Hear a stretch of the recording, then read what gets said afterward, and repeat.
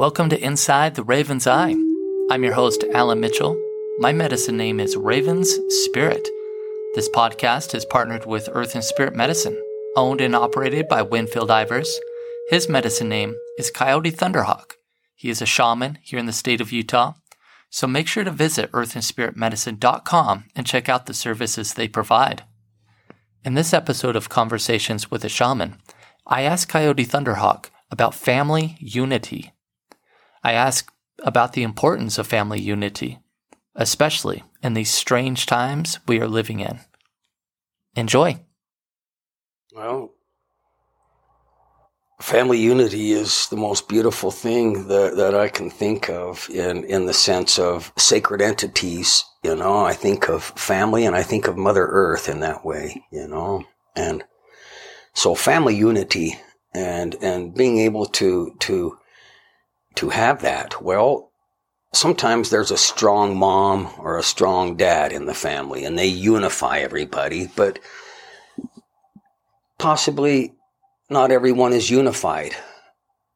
Possibly it's just because there's a strong person that wants that family unity, and somehow people gain values and things through that, okay, and a healthy format.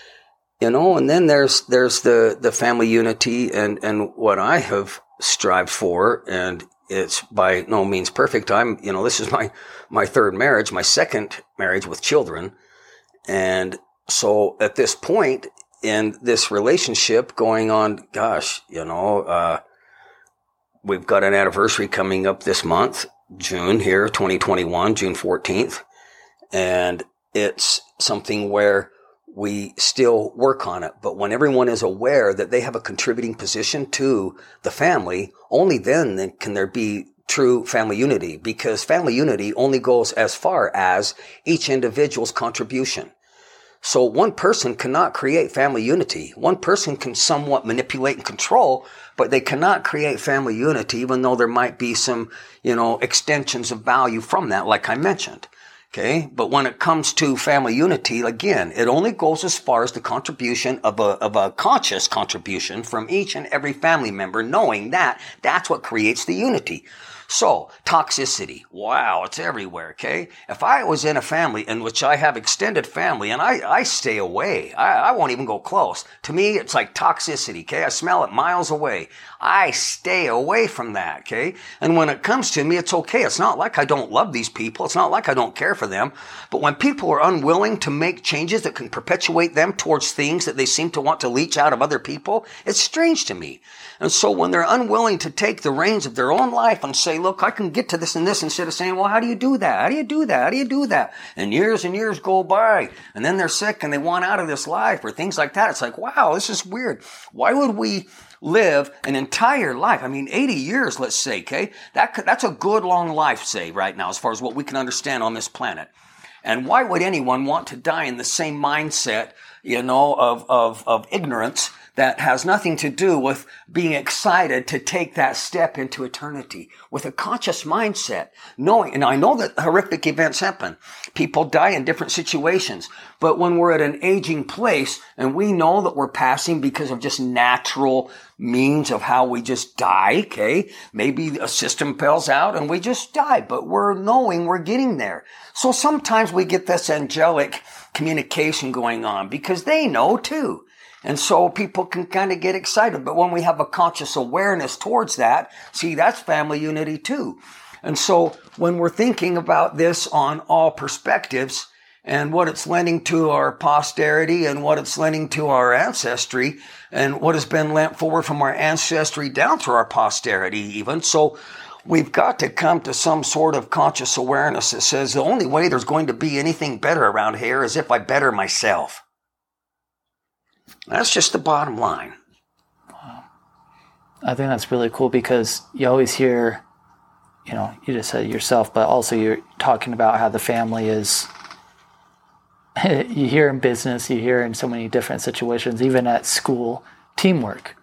I always hear teamwork, but you don't really, I've never really heard like a family say, hey, we're a team in here, let's work together. And I heard I read a great acronym to team, and I think it was together everyone achieves more. And I loved that. When I read that, I was like, oh, that's really cool. And so I think that applies to that family unity is teamwork. It's a team effort. Well, it works in a lot of different ways, because even when everyone is conscious of their position as far as contribution, and that's the blessing that I have in my family right now, and at this point with 13-year-old daughter and 10-year-old son, and the way that they place themselves into that understanding is beautiful. And I think it's a wonderful way to live.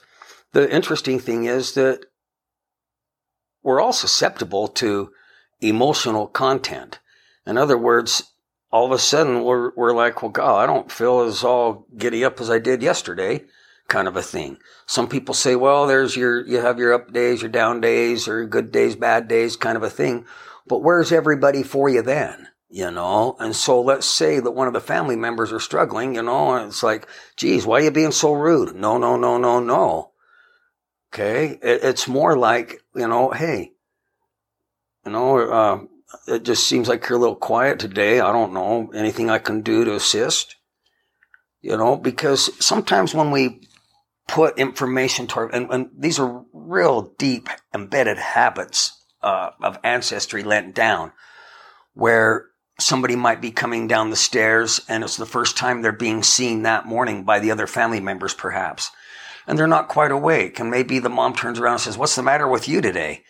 And then that acts to the child in an energetic manner, and then the child defensively wants to push that energy back and says something like, there's nothing wrong with me. Well, you sure sound like you're mad. Well, geez, that just sure transitioned in some strange way from nothing being there in the first place.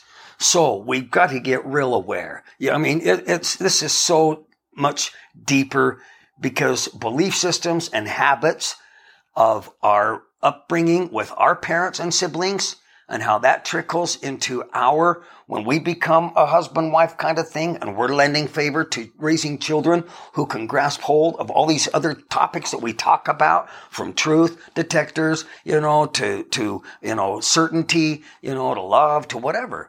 And so it's a lot of self-discipline, because if you're not accountable, you won't have family unity, guaranteed.